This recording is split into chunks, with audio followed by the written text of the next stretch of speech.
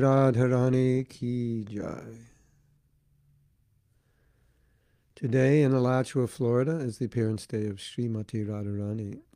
It is the 25th of August, 2020.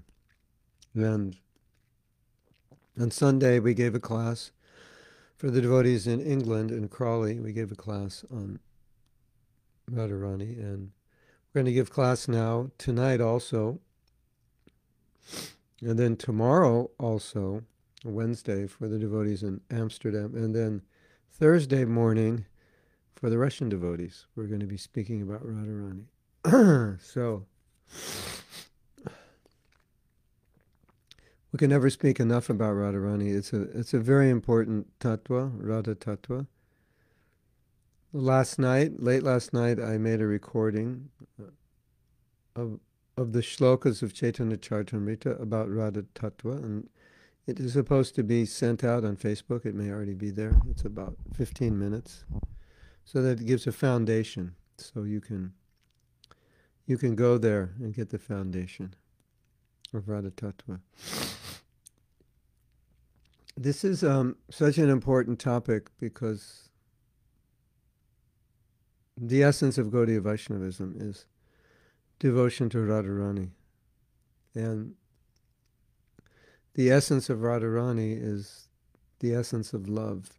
And in order to understand love, there's no better way to understand it than to understand the love that Radha has for Krishna. And whatever love we aspire for is an aspect or a drop of that love. And so by understanding that love, then we are set on the right path, in the right direction. And as I think I was saying yesterday, that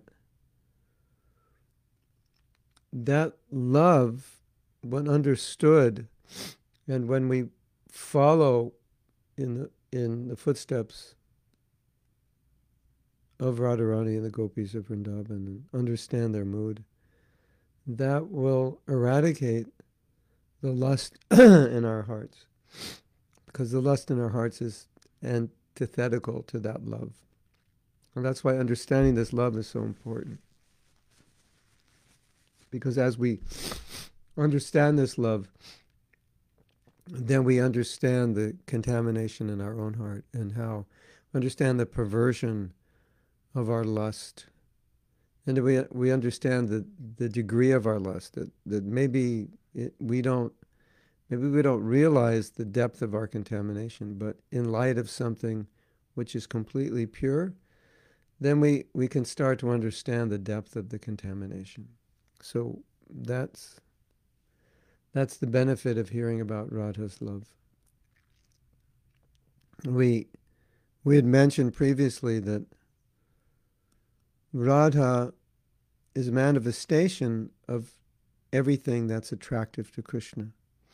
And that means that Radha only does what gives Krishna pleasure. And that exemplifies what love is.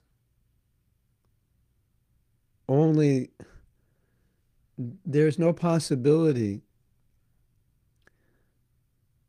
of the pure devotee doing something that doesn't give Krishna pleasure. And definitely no possibility that Radha would do anything unless it gives pleasure to Krishna. And sometimes it seems like she or the gopis may do things which do not give pleasure to, or don't seem like they would give pleasure to Krishna, or they seem like they would upset Krishna, or they seem self-serving, like it's giving pleasure to themselves. And so we should understand that that does not exist.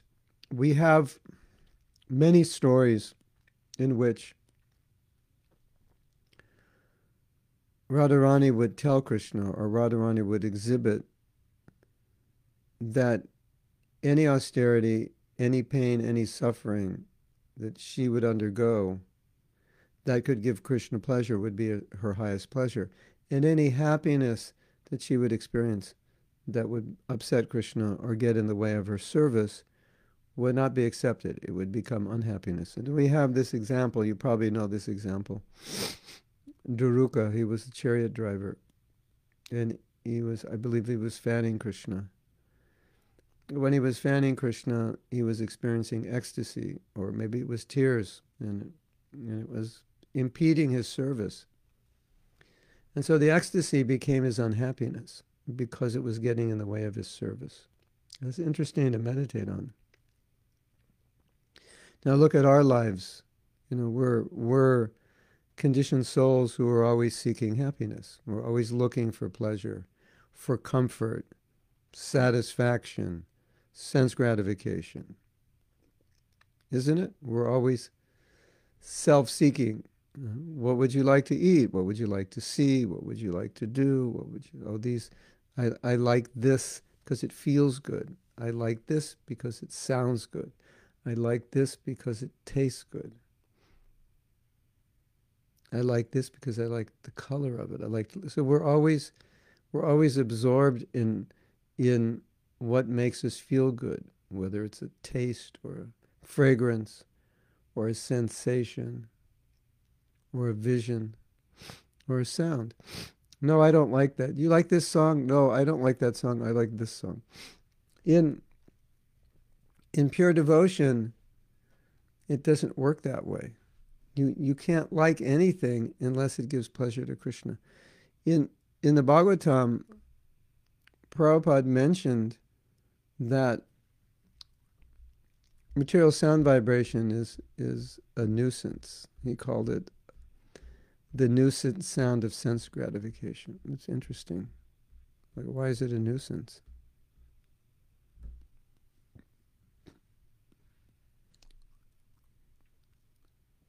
Because it doesn't glorify Krishna, and anything which does not give pleasure to Krishna, from the perspective of pure bhakti, is a disturbance to Krishna and a disturbance to the devotee.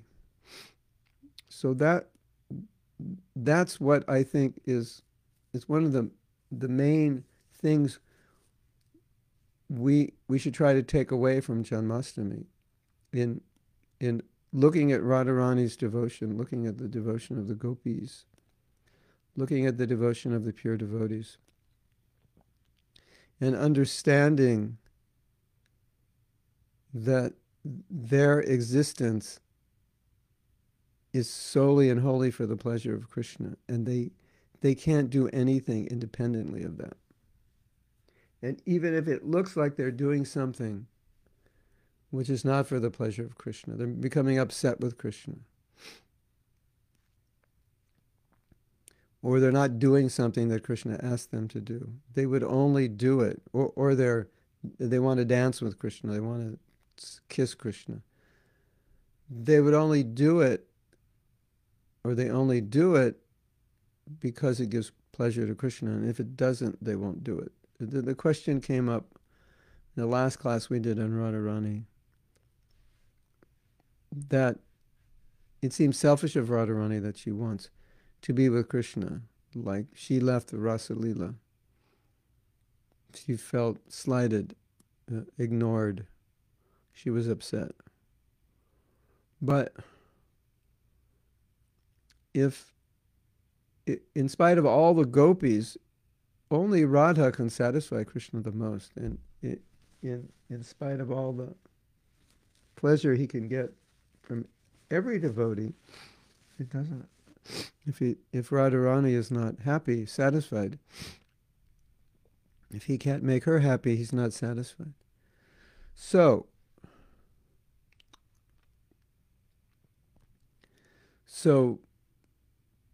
she was feeling somewhat neglected, so Krishna gave her attention in the rasa dance.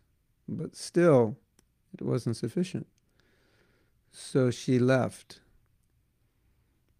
And now Krishna's not satisfied. He's with all these gopis, and he's not satisfied. So he leaves the rasa dance to search for her. And then he finds her, and she says, I can't go with you. If I am to go with you, you have to carry me. And then at that moment, Krishna disappears, which seems strange, harsh. Here is Radharani. And now you're leaving her. You've left the rasa dance to be with her, and now you're leaving her. What's going on? So Bhaktivinoda Thakur explained that Krishna did that to increase her love, to increase her feelings of separation, to see that bhava, to see that love. So by leaving, her love increased through separation. And then Krishna appeared and reappeared, and there was more love. So whatever they're doing is only increasing their love. And whatever Krishna is doing is increasing the love of Radha or the gopis or his devotees. Whatever the devotees are doing is increasing the love between them. So we should always remember that, even when it appears differently. That's just seeing it materially. And then we look at ourselves, we compare ourselves, and we ask ourselves, is everything I do for the pleasure of Krishna, for the pleasure of Guru? And of course the answer is, sometimes it isn't. Or quite often it isn't. Or perhaps there's always some calculation, what is in it for me? And this calculation it's completely off. Because when you calculate what's in it for me, you've just lost everything that could be in it for you spiritually. And when you calculate what is in it for Krishna's pleasure, for the pleasure of Radha, for the pleasure of my spiritual master, for the pleasure of Prabhupada, then you gain everything. Now, I want to give an example to help you understand Radharani's position. Krishna is the ocean of rasa. Rasa means taste, the taste that comes from the relationship. What is the love that is experienced in relationship to Krishna, and that love it's always expanding. And so that rasa, that taste, is always expanding. And so Krishna is like the personification of juice. And to give an example, I don't think anyone's given this example before, but I think this is the right example. Radharani is like a juicer, a juice extractor. She extracts the juice of rasa from Krishna. She's the best juice extractor. So you could say Krishna is love, and whatever Radharani does extracts that love even more, and so it gives Krishna so much pleasure. Nobody can give pleasure to Krishna like Radha. She's the supreme juice extractor, the supreme rasa extractor. And so in Radharani's thinking, she wants to bring the other gopis to Krishna so that they can experience that love. But often she can understand that Krishna is not satisfied, and so she has to come. And we told a story. It's a beautiful story, and I'll tell it again. I don't know if you all heard this story, if you all heard the last class, but it's a beautiful story. So Krishna was feeling separation from Radha, and he's with his cowherd boyfriends. He said, I have to have Radha's association. So we had discussed that sometimes the cowherd boys, they also help Krishna in meeting with Radha or meeting with the gopis. And we had discussed how the Madhurya Ras is not only the highest rasa, but it's like everything centers around that. Radha and Krishna is the center. And everything centers around that relationship, and all the devotees their service is to enhance that relationship. So now Krishna is feeling separation. He says, Subala, bring Radharani. Subala says, but it's noontime. And if she is seen leaving her home as a young chaste girl, it's not allowed, and that will be very suspicious. And Krishna said, figure it out. You have to do it. So Subala was very, very beautiful. And he looked very much like Radharani. So when he came to Radharani's home, everyone was asking, what are you doing here? And he said, oh, one of the calves has wandered. I'm looking for the calf. I can't find the calf. They said, oh, okay. Anyway, so he ends up being able to meet Radharani and gives Radharani the news that Krishna is feeling pain in your separation. He needs, you have to go there. How can I go? It's the middle of the day. So they made a plan that Subala would dress up as Radharani, Radharani would dress up as Subala. And so Radharani comes out as Subala and said, I can't find my calf. And then so Jatila or Kutila, one of them, says, well, we have a calf. Why don't you take the calf? And, young calf. And she says, okay. So she picks up the calf, covers her breast, kind of a giveaway if they're looking. And then she leaves. And she comes to Krishna and she plays a trick on Krishna. And she says, couldn't do it because she's dressed up as Subal. And Krishna can't tell it's Radharani.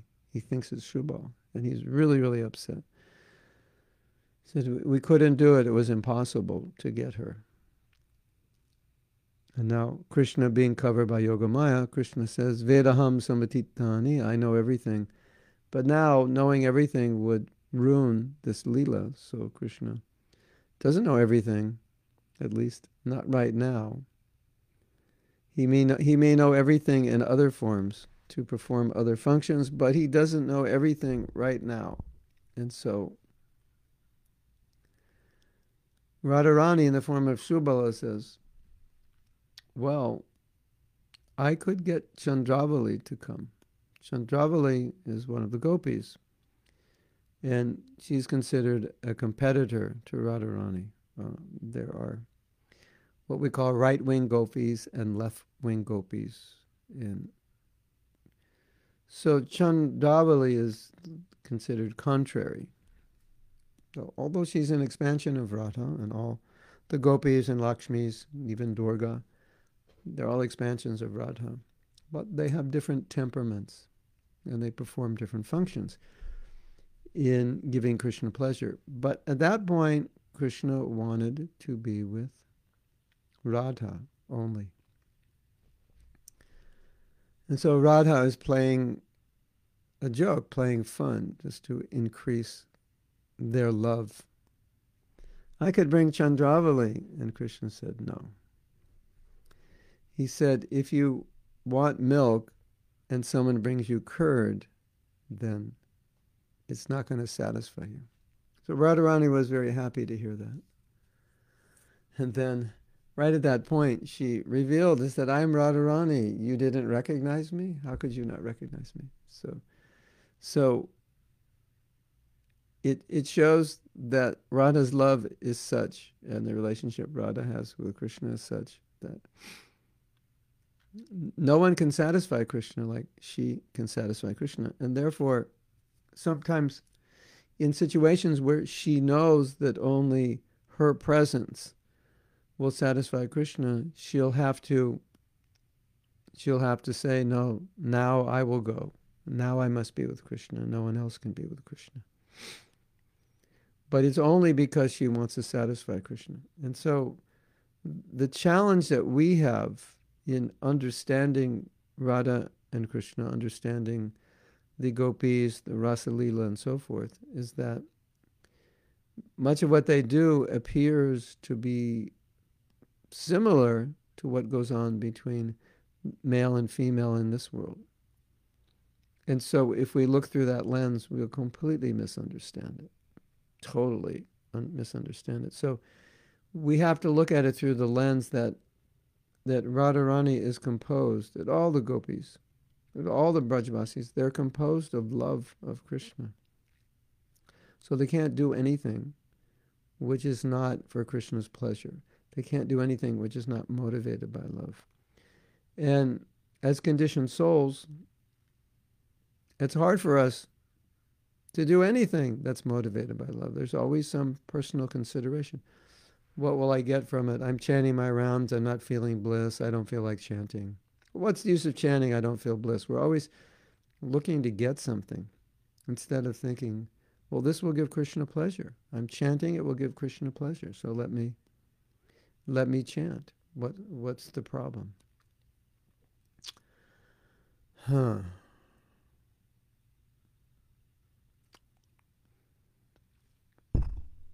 So this is foundational. This is foundational information. Prabhupada said another thing which is quite interesting. He said, Krishna is not very beautiful without Radharani.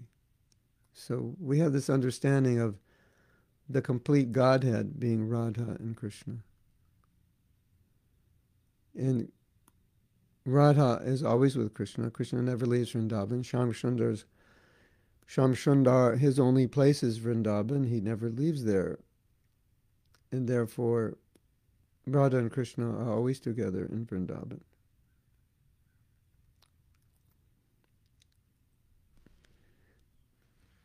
The Supreme Personality of Godhead is both male and female. It's the complete Supreme Personality of Godhead. So Krishna is not complete without Radha. And we were saying the other day that because the goal of Gaudiya Vaishnavas is to get the mercy of Radha, to serve Radha, to please Radha. And especially today is a day to meditate on the supreme exalted position of Radha, to pray to her for mercy, that we can please her, that we can get a drop, a fraction of a drop of her mercy. And that mercy will destroy mountains of sins and mountains of desire.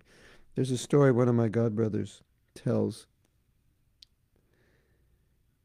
He was living at the Radha Damodar temple doing seva, taking care of Prabhupada's rooms,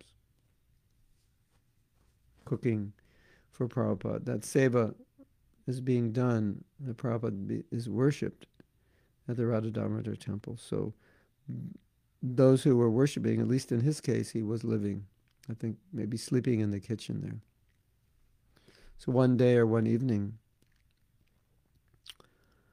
he heard a devotee, la, la, la, la, but it sounded like he had completely gone crazy. Like if you had gone to an insane asylum and heard somebody screaming, but they were just screaming Radha, but it sounded like that, like completely lost it. Just he didn't understand, so he asked one of the temple leaders. He said, "What?" This was the Pujari. He said, "What happened to the Pujari?" He's like going crazy. He said, "Radha darshan." That Radharani has given him darshan.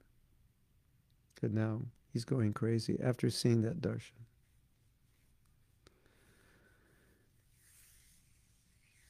Hare Krishna. So if you get a drop of mercy of Radha, you may go crazy for a while, in a good way. And that's what we want, because the material world, it really has no value. Its only value is in the service to Radha, in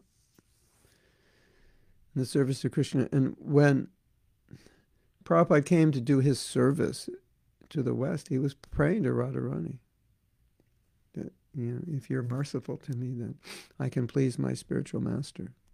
So that's all the devotee wants. We can please Radha.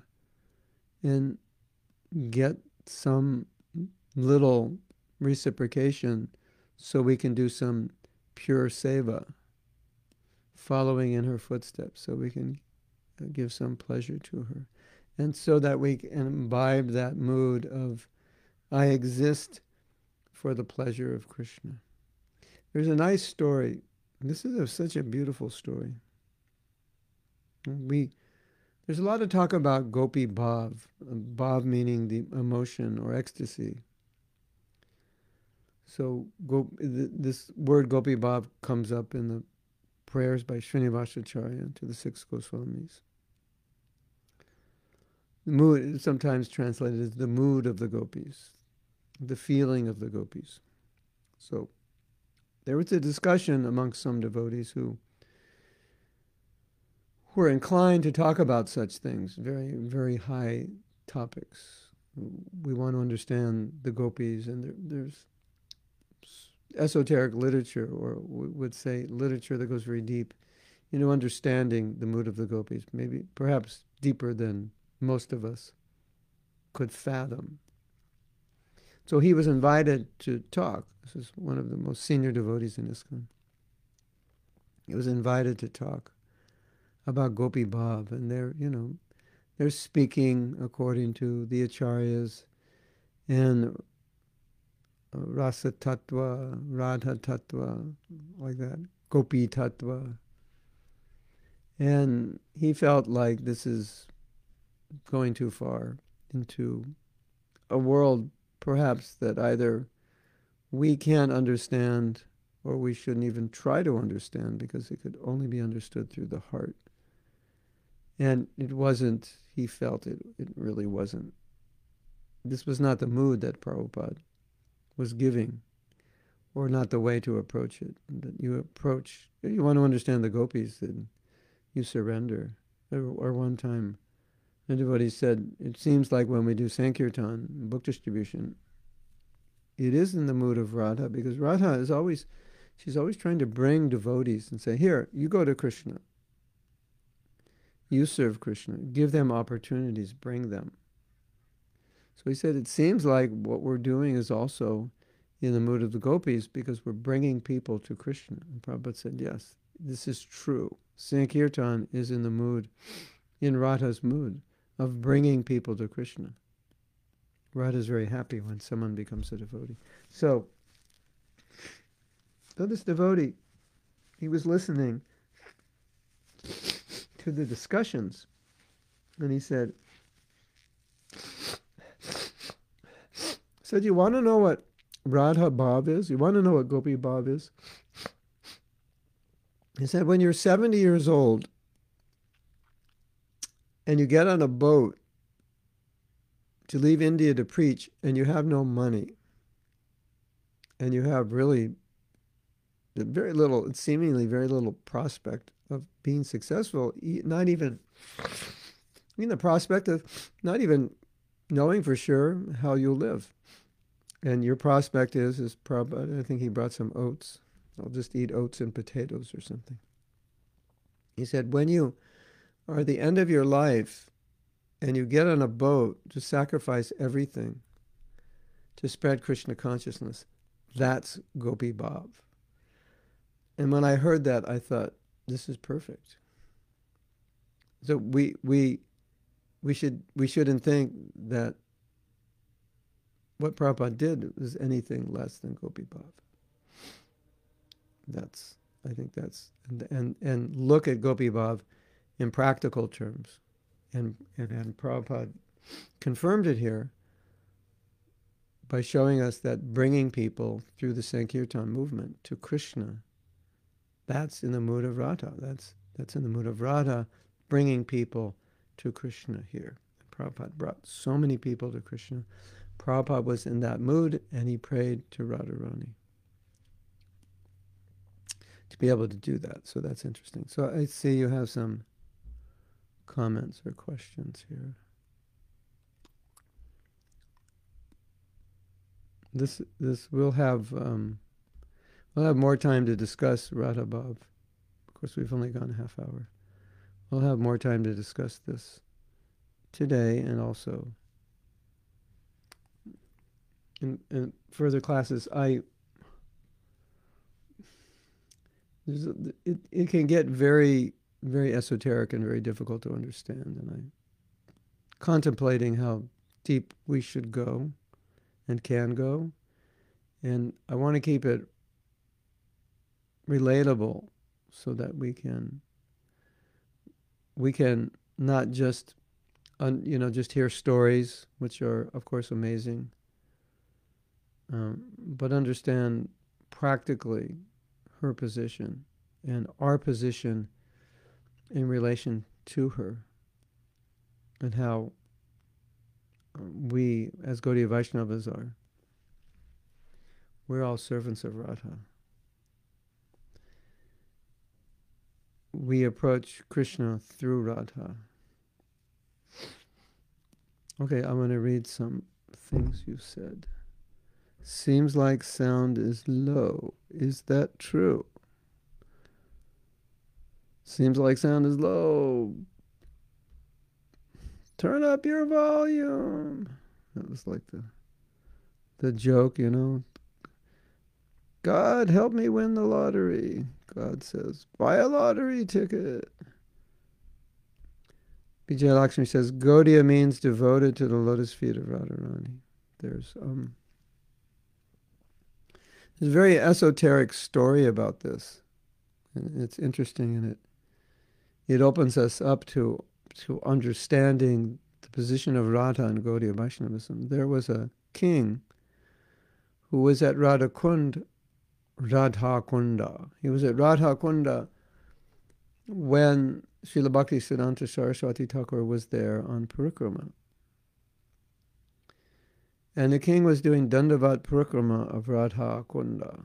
And all the devotees were looking and saying, see, the king, he's such a great devotee of Radha. And Bhaktisiddhanta Saraswati Thakur, he said, he's actually a devotee of Krishna. And because Krishna is attracted to Radha, he is doing Radha Kunda Parikrama. He said, but actually, his attachment to Radha is only because of his attachment to Krishna. And Krishna loves Radha, so therefore he's honoring Radha. He said, but our position is different. And this is where, especially for young devotees, it can get confusing. Anyway, I will confuse you and hopefully clarify things over the next few days. So, if not, in the next hour. So Srila Bhaktisiddhanta Saraswati Thakur said, our position is not like that. Our position is different.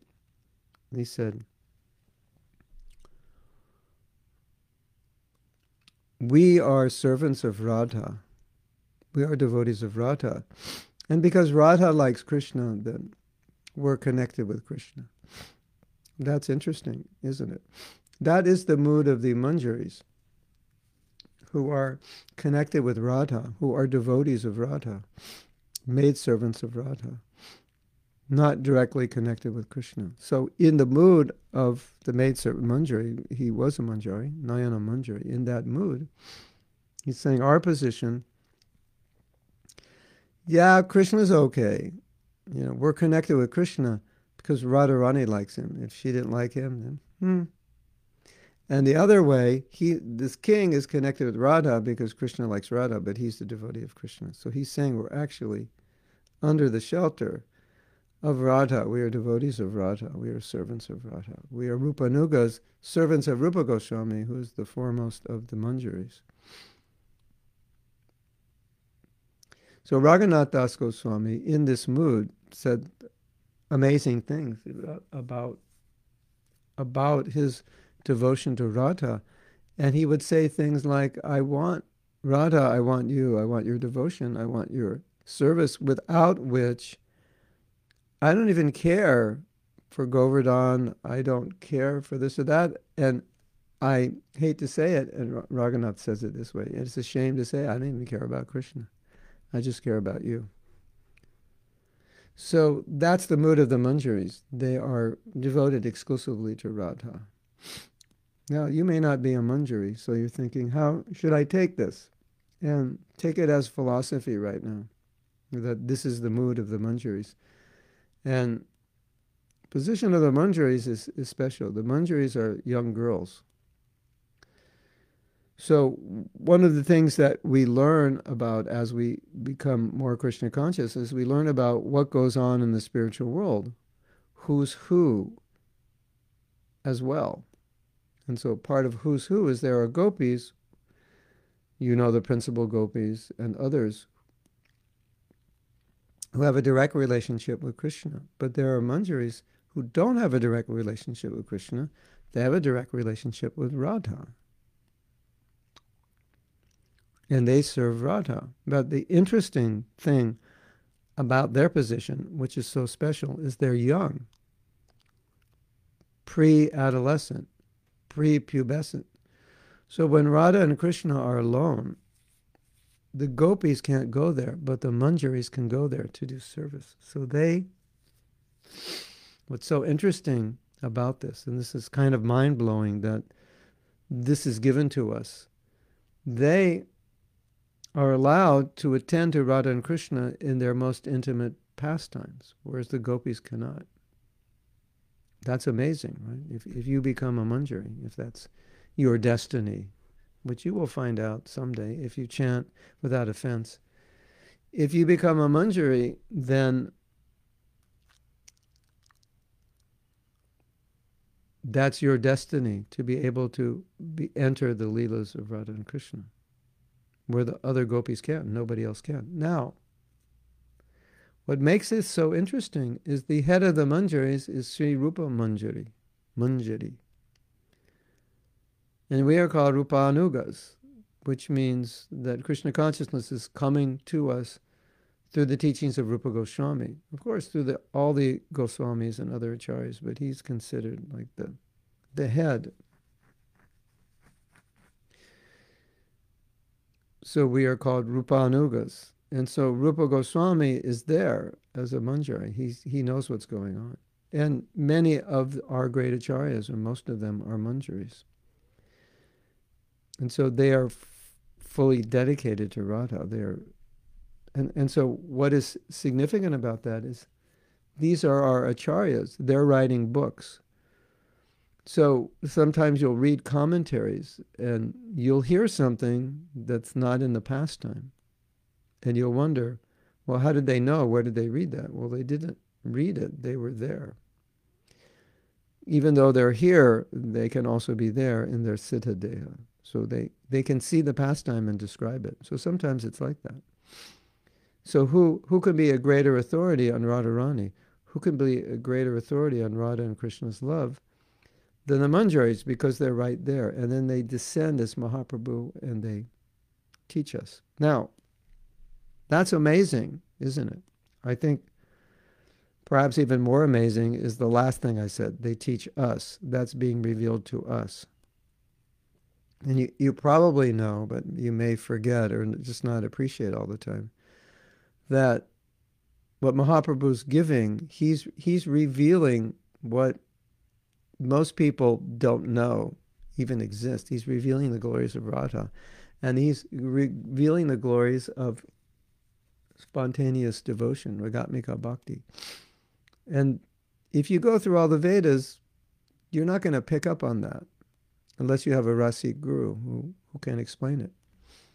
But when you come to the Bhagavatam, it is said, Rasika, this book is for those who want to relish rasa. This book is the book that Mahaprabhu gave, because Mahaprabhu wanted us to read, because in this book it describes this intimacy of relationship, which, you know, most devotees are on their way to Vaikuntha. They don't know about the glories of Radha and Krishna. Even it's said that, you know, when Lord Brahma saw Gopal, he said, "Who's this boy? You know, just a cowherd boy." He didn't understand his position. So even Brahma didn't understand it, which is amazing. So this is what Mahaprabhu is giving. He's coming, you know, say, what is Mahaprabhu coming to teach? He's coming to teach how when you love Krishna, you will control God. God will be controlled by you. What someone may say, well, what's the goal of Krishna consciousness? And say, well, the goal is to Krishna consciousness that you will completely control God. Of course, we don't think exactly in those terms, or we understand when we say that, what we're saying is that when you love Krishna, he becomes subordinate to you. So in a joking way, we could say to someone who would be incredulous, yeah, the goal of Krishna consciousness is to control God through love. And I mentioned this, I think I mentioned this in the class in Crawley, and I think it's so important that we remember that is the goal of Krishna consciousness, to control Krishna through love. That's what we're doing. We're trying to learn how to love Krishna. That's all we're doing. That's all Krishna consciousness is. We're trying to learn how to love Radha. We're trying to learn what love is. And that's why Prabhupada was sometimes so strict. You have to control your senses, because if you don't control them and you're controlled by lust, you'll never understand love. You'll never get there. And that's the goal. It's like you're pouring dirt on a clean sheet. So that's it. That's the essence. And that's what Mahaprabhu is giving. And therefore, Mahaprabhu, he's taking the mood of Radharani and he's showing us through his life what is pure love. He's manifesting it. And he's coming with his intimate associates, the gopis and the manjaris, Lalita, Vishaka, Swarup Damodar. He's bringing everyone, and he's relishing rasa as Radharani relishes it. And then he's giving it to us, saying, I'm opening this up for you. You could also relish this. And that was unheard of. No one ever got that. And what's most unheard of is he's giving it to us, which is inconceivable. We're totally unqualified. And you want to talk about mercy, okay, give $100 to a poor person, that's mercy, right? Or not so poor, but someone who's like lower income, struggling to make ends meet, give him some money, that's mercy. What about giving $10 billion to people living on the street?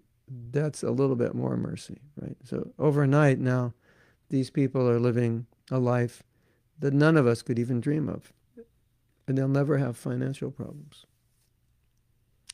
It's something like that. Mahaprabhu is choosing us to give us the wealth that he never gives. That's crazy. And I think a lot of us don't realize how much wealth we've been given because we're not tasting it, we're not experiencing it, because we're covered by lust. And it's like Prabhupada said, tape on the tongue. You can't taste it because there's tape on your tongue. Oh, Krishna consciousness is hard. I don't know. So many other things. This is all. Hopefully, this will all just blow away today, in the wake of understanding what is love of Krishna by understanding Radha's love for Krishna. So, that's my little speech for now. It's been my meditation, because I spoke on Sunday, so today's Tuesday. So it's been my meditation for the last few days of what we can hope to get from Radharani, what we can hope to understand about her and about her love. And my whole meditation these last few days is one drop of mercy. That's sufficient. That's sufficient to destroy every contamination. That's sufficient to give us love. Just some, Radha, be merciful to me. Give me one drop. Give me something. Give me your service eternally.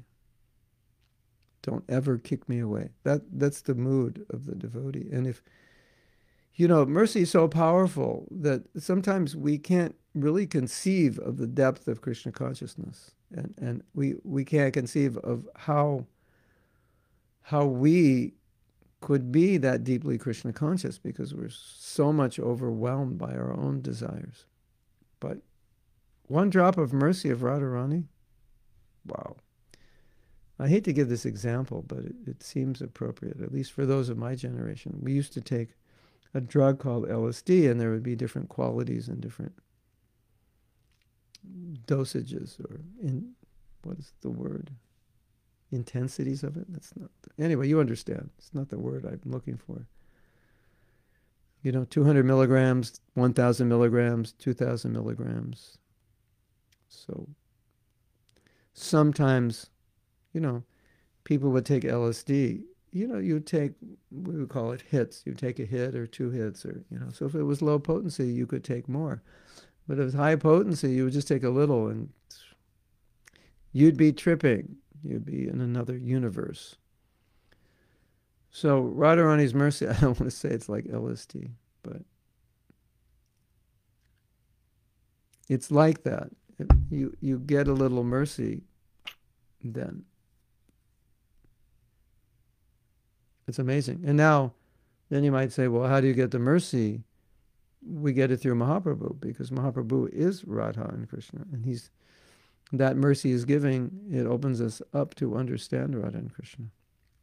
And there's a verse that said, if you get the mercy of Mahaprabhu, then immediately you'll be at the feet of Radharani. That's how it works. And so Mahaprabhu decided, okay, this is what we're going to do. And, the multi-billionaire is giving out $1 billion to homeless people. You don't have to ask any questions. When he comes up to you, just take the check and go to the bank ASAP, and that afternoon you can buy your mansion.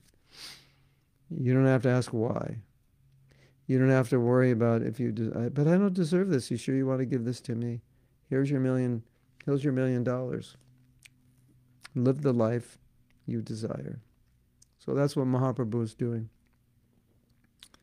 Why he's doing it? The only answer is because he wants to, and because he can. And if he's the most merciful, then he must give the highest thing to the lowest people, and that's what he's chosen to do. And we as the lowest people have received it. So, when you get your $1 million check, just like stick it in your pocket, make a beeline to the bank, just don't tell anybody what's happening.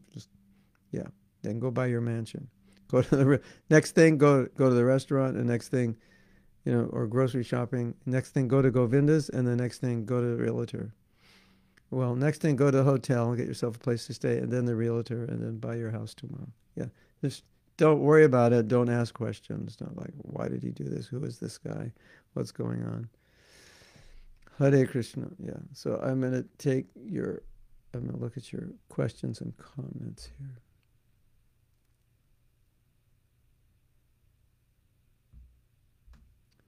Krishna Karshani is saying, I'm trying to move this.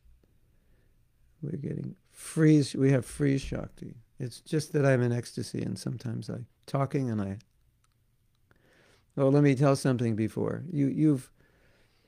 I don't know if you've heard this. I think many of you have heard this, that if Radharani is the essence of Gaudiya Vaishnavism, her lotus feet, her service, dedication, her mercy we want. If she's all in all for us, why isn't she mentioned in the Bhagavatam? Which, you could indirectly say the whole Bhagavatam is glorifying Radharani. And you wouldn't be wrong for saying that, but you don't find her name there. Why is her name not there?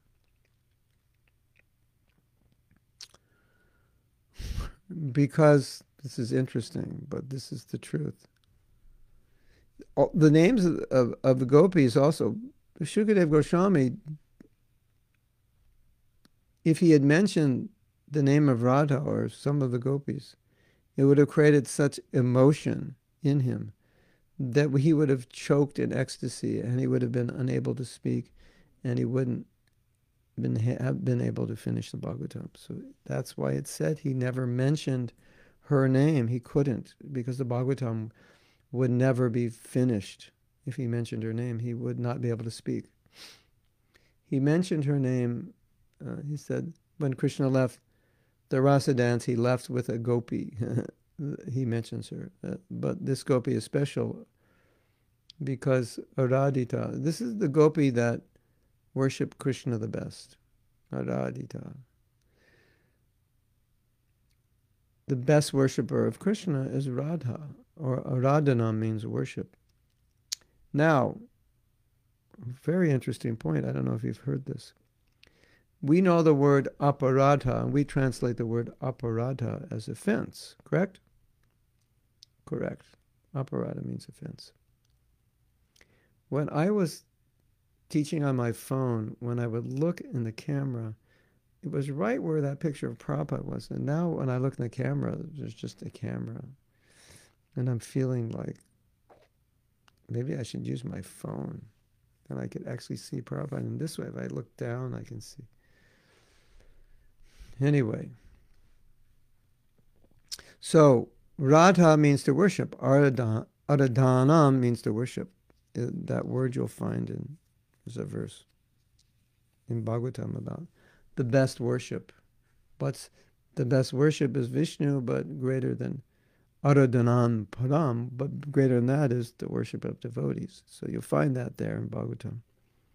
Aradhanan. So aparad means against Radha, against the worship. But if you take Aradhanam, aparada means what distances you from worshiping Krishna. But in another sense, we can say what distances us from Radha, which is really, I think, the best way for us to translate this word, because it's scary. And we should be afraid. We should be afraid. We shouldn't want to make aparadas, right? Aparada. Aparada. What's an aparad? That which distances you from Radha. Oh, I don't want to be distanced from Radha. That's the worst thing. Well, if you commit aparadha, then you are aparadha, away from Radha. So please remember that and share that with everyone, that if I make an offense to the deities, to the Dham, to the devotees, to the name, it's separating me from Radha, which is obviously the last thing I want, and the goal of bhakti is to come closer to Radha. So, that's interesting. Please remember that. Without Radha or distance from Radha. That's what it means. Aparadha. Aparadha. So you remember that Radha. I'm thinking of so many stories before I get to your questions. And Prabhupada talks about how bhakti goes through Radha, and all the devotees are trying to get Radha's mercy, and that's why in Vrindavan, when you greet one another, they say Jai Radhe, Radhe Radhe, or Radha Radha, Sri Radha, Radhe Radhe. They're all looking for the mercy of Radha, who is the soft, compassionate side of Krishna, and they know that she's the most merciful, so they're always chanting Radhe Radhe, or like you see if you've been in Vrindavan, instead of the horn, Radhe Radhe, which means I'm coming, move to the side, or I don't want to run you over, Radhe Radhe, whatever you need to say, hello, Radhe Radhe, goodbye, Radhe Radhe. How much is that? 10 rupees, Radhe Radhe. Maybe that means too much, or maybe that means okay. And it was so funny. I had this personal experience. I like to share it with you. Many, many years ago, probably 20, no, it was like around 1997. My wife and I were living in Vrindavan. And we would come back to America for about 6 months or 5 months. And we would buy tulsi beads, and we would go to colleges in different places and sell tulsi beads. People really liked them. And then we'd have different kinds, different combinations, colors, styles. And we found one walla we liked in Vrindavan. It was a total Brijbasi Bhakta, Radha Bhakta. And so, we would go there to do business with him. And this business was important for us because with the tulsi beads, we could make money in America to live on while we were in Vrindavan. and to also live on while we're in America. So it was, like this is our livelihood. These selling Tulsi beads to people, and we would tell them about Tulsi and why it's beneficial and so forth. So we would go, and we'd talk to him, and he just like be talking about Radharani. And every like 20 seconds, he'd say, you ever do something and you're like, and you're kind of tired, Well, that's what he would do. Oh, Radha, oh, see Radha. It's like, let's, Prabhu, you have this style? And then he'd look and he'd go, oh, see Radha. It was just like, instead of saying, oh. So the Rajvasis are absorbed in Radha. So much so that even when we do business with him, it was like he wasn't interested in business. He was just interested in Radha. And it's always be Radha. I remember this so clearly. He'd always be Radha. Radha. So Radha was his life. So that's what Mahaprabhu came to give, that Radha becomes the life of our life and soul. And that her love becomes the objective of our life. And that we'll do anything to get that love. We will do anything. There's a nice, I've been reading a lot lately, some kind of taking you around the universe, but I'm just remembering these things. So I don't want to forget them. And so I'm just going to tell you. So there's a prayer by Bhaktivinoda Thakur, and he's praying for the mercy of Radha, because he's a Manjari also. He's praying for the mercy of Radha, and he said, to give you pleasure, Radha, I would die. He said, I would die 100 times if that gives you pleasure. And I've heard that also said about Yashoda. She would die 100 times.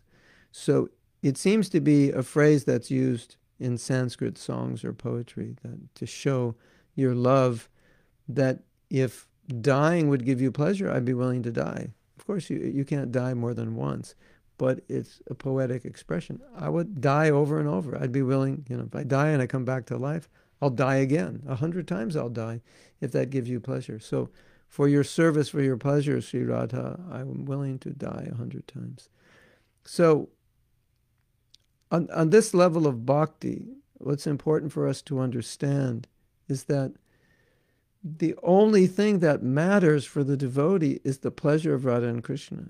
And if they can't give Radha and Krishna pleasure, then their life is wasted, useless, suffering. It's finished. There's no reason to live. And that's kind of the point where we started this talk. It's like, we have so many reasons to live. Yeah, Friday night is pizza night at the temple. Well, that's a reason. I wanted to kill myself, but I'll do it on Saturday. I'll live till Friday, Or maybe by Friday night, I won't commit suicide because I enjoy pizza, Okay, not exactly like that, but you know what I'm saying. It's like, what's your reason to live? Friday night pizza, Saturday movies, it's like the reason of the pure devotee to live or die is simply that it gives pleasure to Radha and Krishna. And so our only goal in life is to give pleasure to Radha and Krishna, to give pleasure to Prabhupada, to give pleasure to our spiritual master. Just like sometimes we see with Indradumna Swami, he does these festival programs, and it's really hard. It's really austere. And he's so happy doing it because he knows this is giving pleasure to Prabhupada. And right now, he has a very comfortable life. He's sitting in Vrindavan, hearing and chanting, but he's not comfortable because he knows that going out will give more pleasure to Prabhupada. So he's in anxiety. I want to give more pleasure to Prabhupada. So this is how a devotee feels. This is how a devotee thinks. And this burns up all selfishness. And every time we engage in selfish thoughts or selfish acts, then it inhibits the ability to develop this. And, people think, well, it's so hard to control your senses and follow principles and so forth. But following those principles is the foundation. It's laying the road to be able to come to this level of love. And when we don't follow the principles, then we're just turning around, walking backwards away from that love. So if we understand it that way, and we understand what that love is, it's going to be easier to sacrifice for Radha and Krishna. And that will be our only pleasure. And then someday we will all say, "Oh Radha, I'd be willing to die 1,000,000 times if that would give you pleasure." Someday. And you're thinking, that's amazing. How could I ever feel that way? But deep down inside, it's there. And that's the beauty of Krishna consciousness. That feeling, that desire exists somewhere down, down, down, dig, dig, dig, dig, dig. Below the greed, below the jealousy, below the resentment, below the lust, below the anger, below the hatred. That desire is there. Okay, so I have a meeting at 9:30. We have to stop at 9:25. But let's see how we do. I don't think there's a lot of comments or questions. So I'm just going to go up.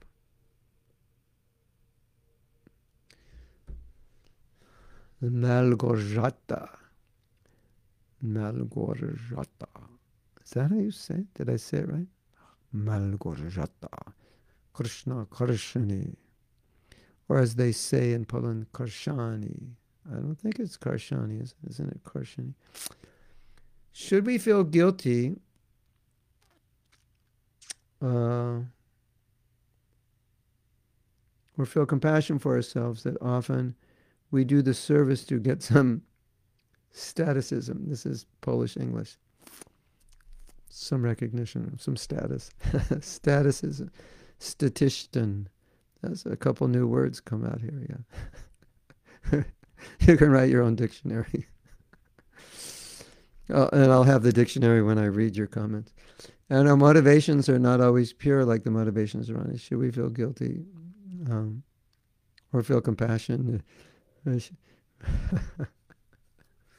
I think, one thought that comes from this lecture is we should feel fortunate that we have the opportunity to develop it. And I think what we can feel, or one of the things it's natural to feel, is that in spite of all the lack of qualification I have, at least I've been given the process and the mercy to get it. So I prefer to feel that rather than to feel like what's wrong with me.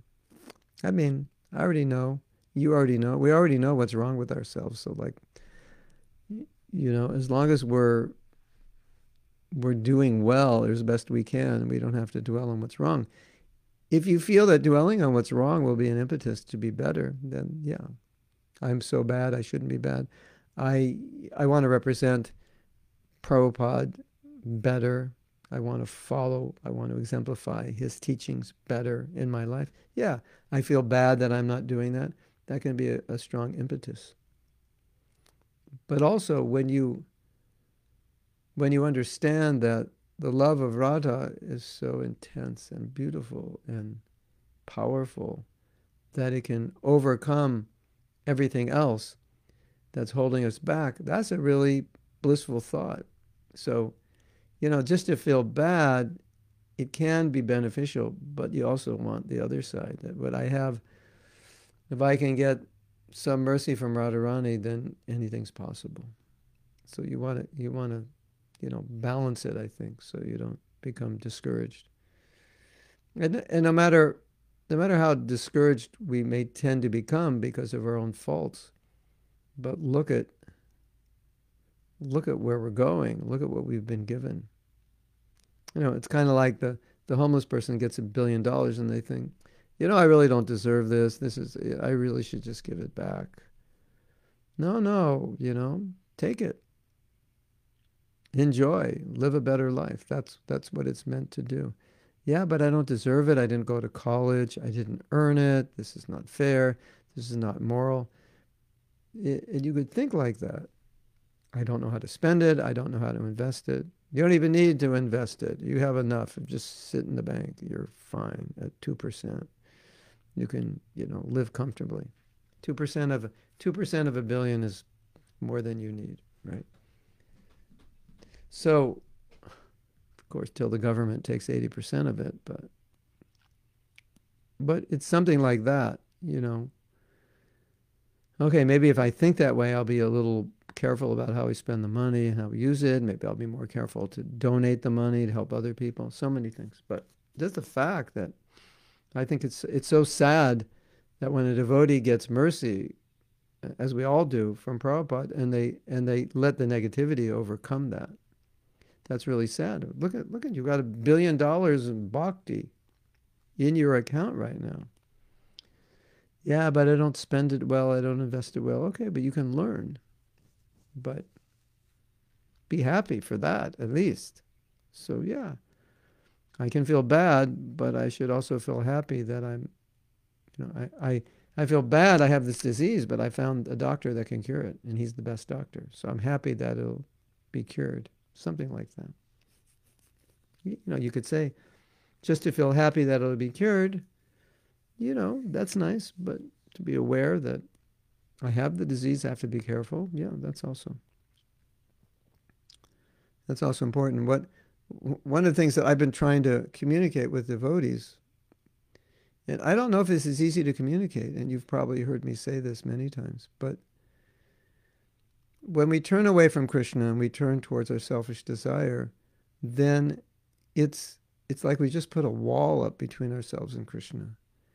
And all that bliss and all that love and everything that's, it's like the $1 billion is now frozen in the bank. We can't access it.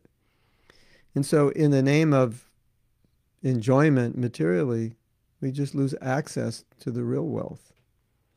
And that real wealth lies behind the lust, the greed, the anger, and envy. So when you give it up, then that's what you find behind it.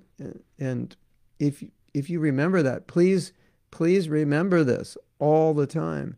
Whenever you're tempted to give in to something you shouldn't give into, just think, if I let this desire go, if I sacrifice it, Krishna's behind that. And if I give into it, then it's like, oh, I've just put a wall between myself and Krishna.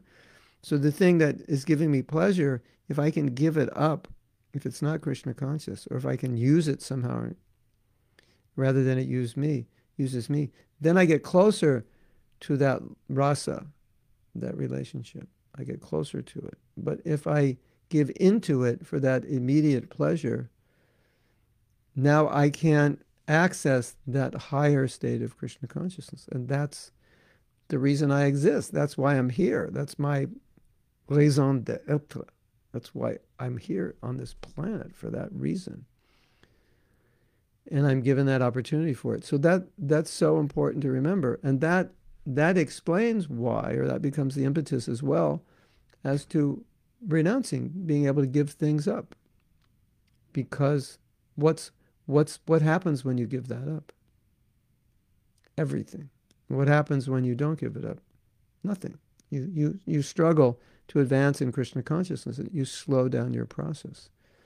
Of course, everybody just can't give up everything right away.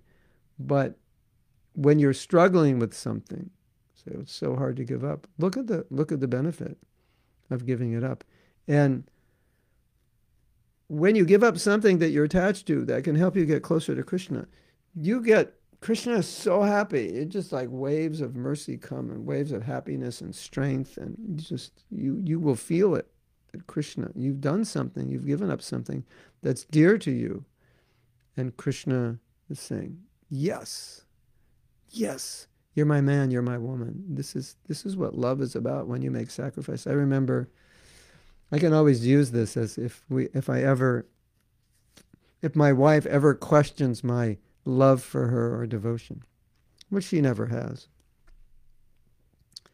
Sometimes she questions if I'm too detached to love, but that's another topic. Are you too detached to love someone? But my wife drank some milk in Vrindavan. I don't think it was heated up or something, and she got some huge liver problem.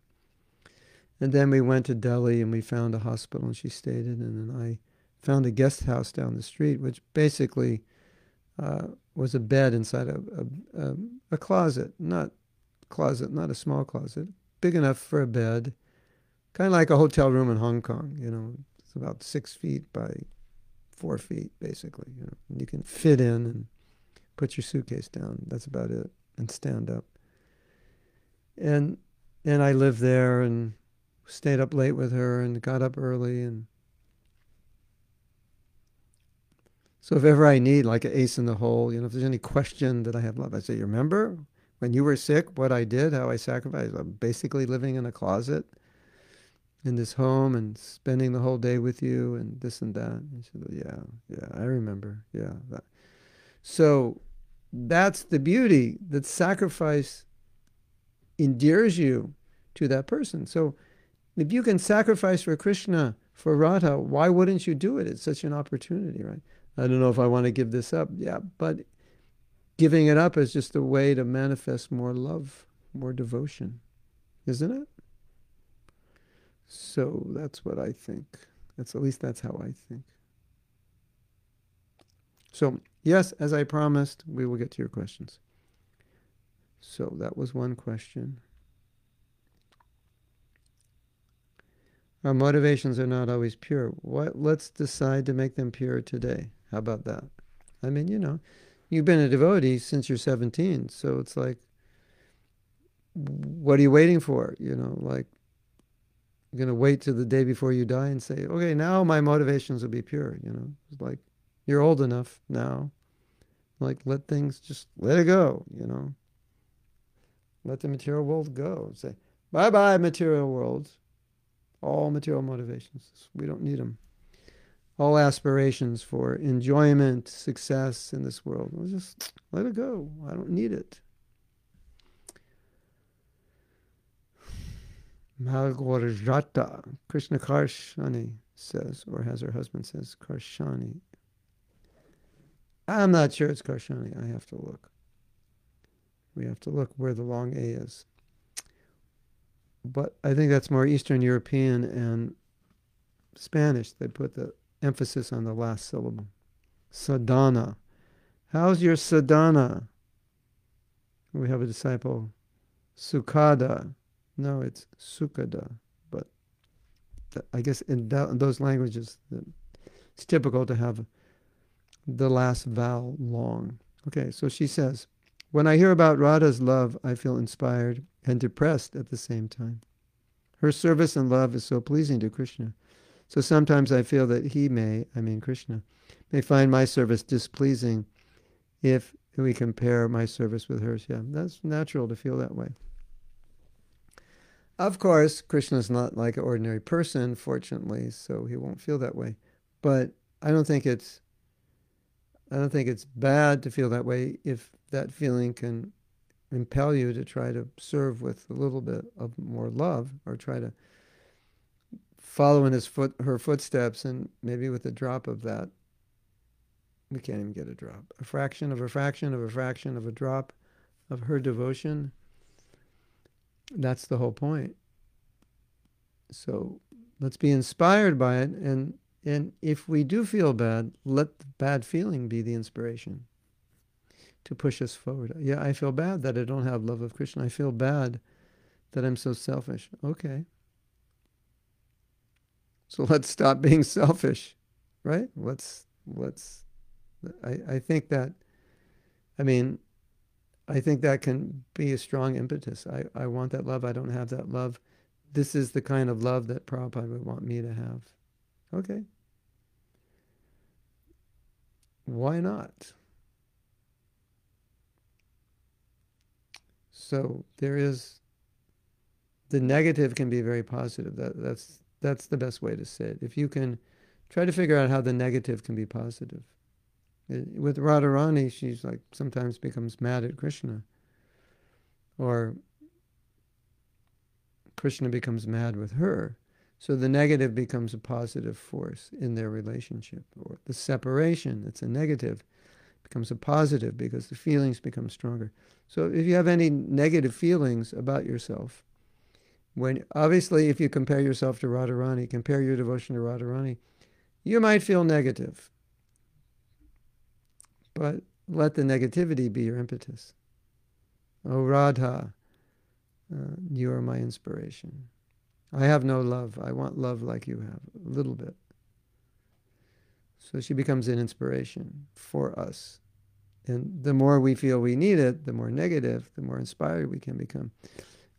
Once I heard this example, which I think really helps. I heard the example of appetite.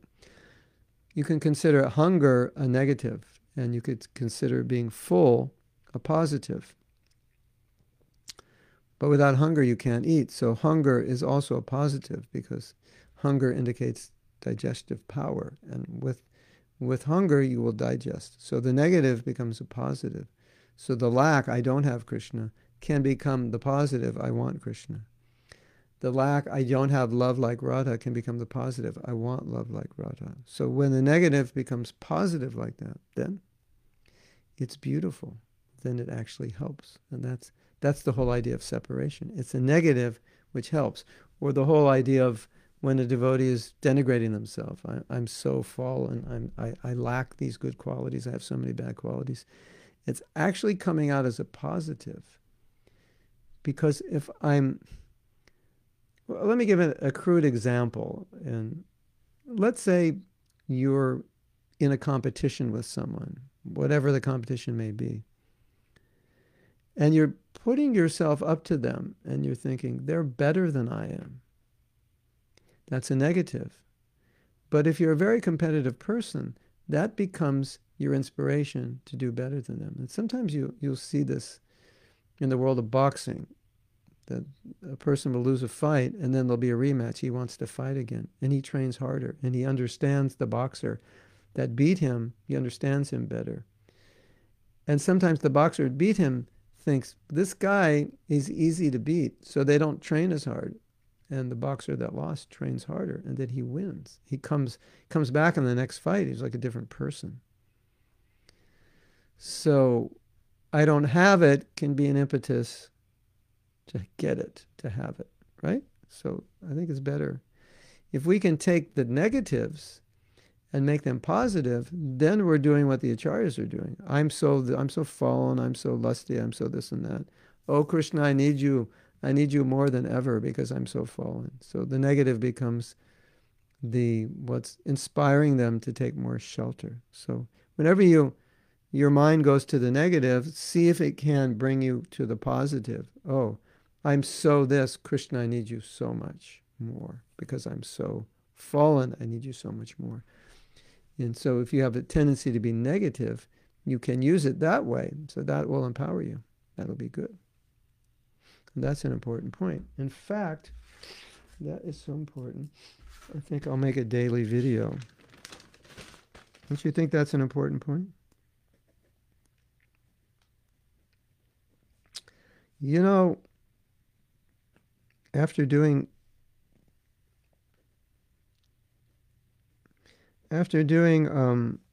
Zoom,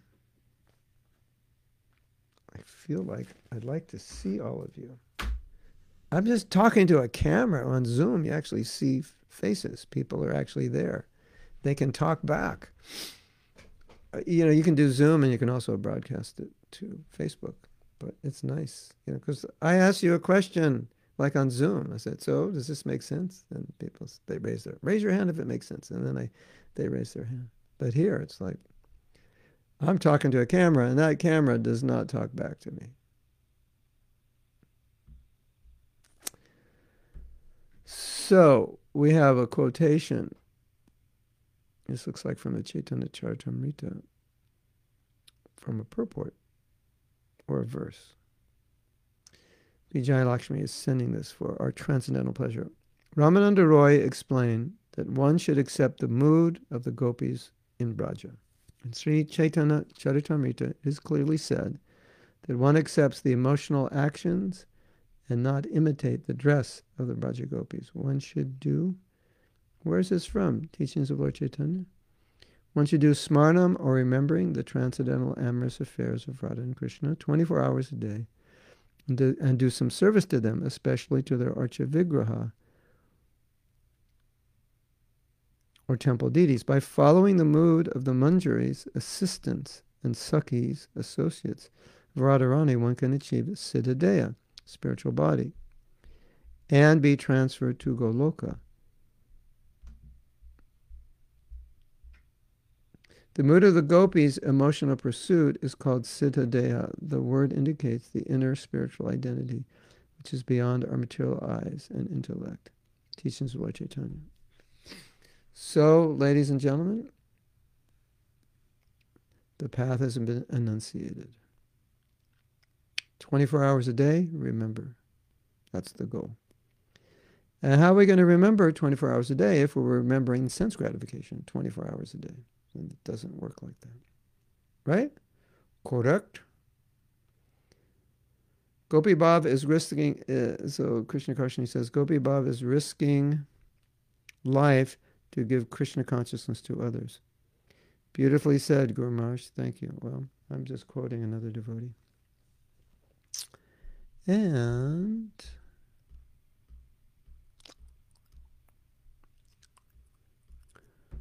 Deepak, Radha Radha, happy Radhastami, saw an amazing new series in Hindi called Radha Krishna. It's on YouTube. Well, I don't have many. Oh, it has English subtitles by Malika Singh. Wow. Is it bona fide? Is it from the Bhagavatam or Vaishnava Shastra? That's another question. We can get the mercy of Radharani only through Gauranga. Yes. Yes. Because, I mean, you serve your spiritual master, you serve Prabhupada. There's so many ways. But specifically in large doses, you're immediate. The point of that verse is if you serve Mahaprabhu, then it's not like, I have to serve Mahaprabhu, then Radharani. I serve Mahaprabhu. I am serving Radharani. Radharani's name mentioned directly only here. 10:30:21. Is that why if one commits an aparadha in Vrindavan, it is taken very seriously? Well, the thing is, in Vrindavan, everything is magnified. Your bhakti is magnified 1,000-fold, so your offenses are magnified 1,000-fold. So watch out. In the old days, Prabhupada said, go to Vrindavan for 3 days and get out, because on the 4th day you might make an offense, or the 5th day, or 6th day, or 10th day. So just leave before you make an offense. That reference is wrong about Radha's name. Yes, I knew that. First time, Sadhguru says, first time I visited Vrindavan and saw how they would say Radhe Radhe instead of blowing the horn. I loved it so much. Radhe Radhe! I have to write questions or comments with glasses. I am blind. I like the idea of making my own English dictionary. Yeah, you already have one. We have another quote here. Srimati Radharani is the center of all Vrindavan's activities. In Vrindavan, Krishna is the instrument of Srimati Radharani. Therefore, all the inhabitants of Vrindavan still chant Jai. Yeah, Krishna's a plaything in the hand of Radha, but Krishna's a plaything in the hand of love. That's the point. And anyone who loves Krishna, he becomes a plaything. If you experience strong emotions thinking about Radharani while chanting or doing kirtan, which is the best way to share that experience with others in order to not just smile at them and they'll see it all. Just say Radhe Radhe with that big smile, emanating ecstasy. If you experience strong emotion while chanting, yeah. Correct reference, 10:30 in the beginning of the chapter. Radharani is mentioned. I have to look at that. Directly with her name or just... On days when I feel negative, I sometimes go buy a bunch of flowers for Radha. Then the deeper and... when you... trickier thing for me is, are you doing this to feel better or for love of Radha Krishna? That's where I need help. Anyway, in the beginning, it's okay.